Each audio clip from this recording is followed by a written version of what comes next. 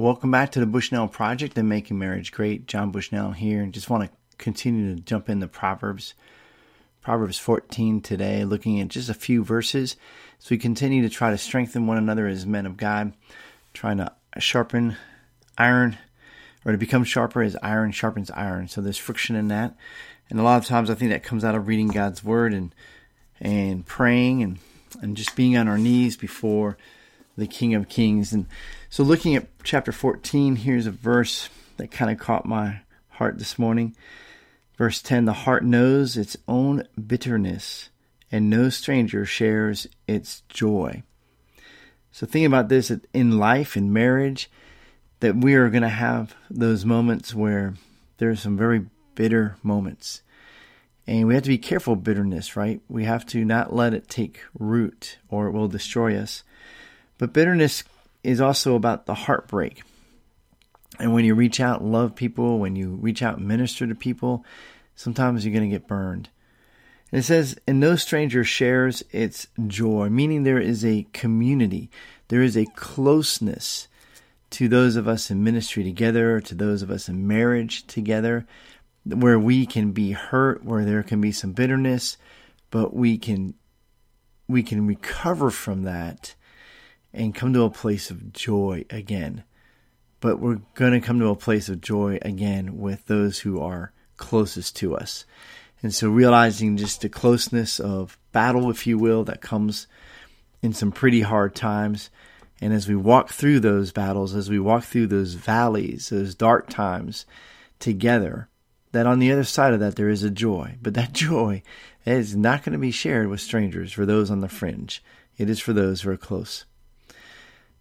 Many other verses throughout chapter 14 that are probably familiar to many of you. I think a lot of them are quoted often over and over again. But here's one. We just had the elections, and so I like this verse in chapter 14 again, verse 34. Righteousness exalts a nation, but sin is a reproach to any people. And thinking about righteousness as Christians, we aren't to look to our government for salvation. We're to look to Jesus as our Savior.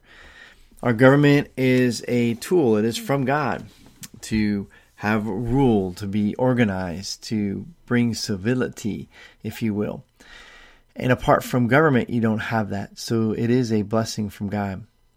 And often a people will get what they deserve.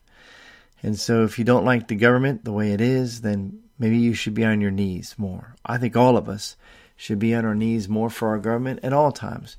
But imagine if all those who call themselves Christians really got on their knees and started to pray for the leadership of their community, pray for the leadership of their church, pray for the leadership of their state or county and then state, and then of the federal government, and to pray for the leaders of the church worldwide, and to pray for those who are in chains because of their faith, as Hebrews 13 instructs us to.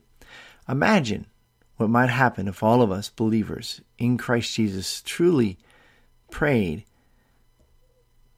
more than a few seconds, but prayed for maybe 10, 15 minutes for the leaders of the church, the leaders of our community, of our state, of our country, and of the church leaders around the world. What might that do?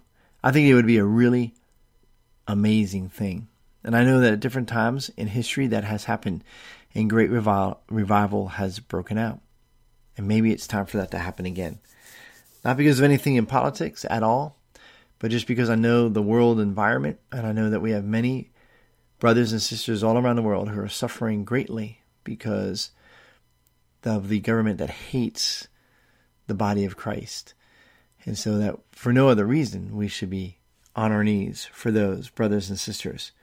And to realize that righteousness exalts the nation. So when righteous men pray, righteous men and women pray, it exalts the nation. It brings about more peace in a nation. So we should be praying men, not just reading God's word, but praying, and praying specifically for those things that God has called us to pray for, like the leaders in our life, our parents, for our wives, for our children, and for our leaders. God bless you. Have a great day.